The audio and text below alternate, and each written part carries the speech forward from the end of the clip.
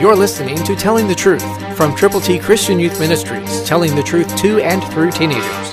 Here is Triple T founder and president, George Dooms. Believe on the Lord Jesus Christ. According to the eternal purpose which he accomplished in Christ Jesus our Lord, in whom we have boldness and access with confidence through faith in him.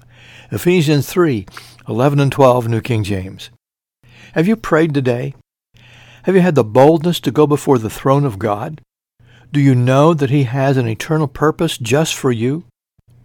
He accomplished this purpose for you through the Lord Jesus Christ, and if you have believed on him and are sharing your faith with others about him, God will bless you abundantly.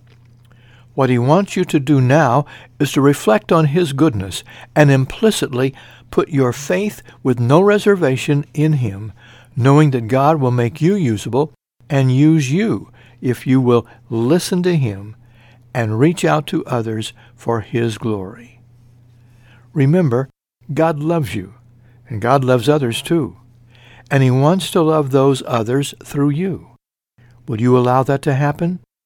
Will you pray? Will you read the Word of God? Will you go with the gospel today? Will you pray with other believers?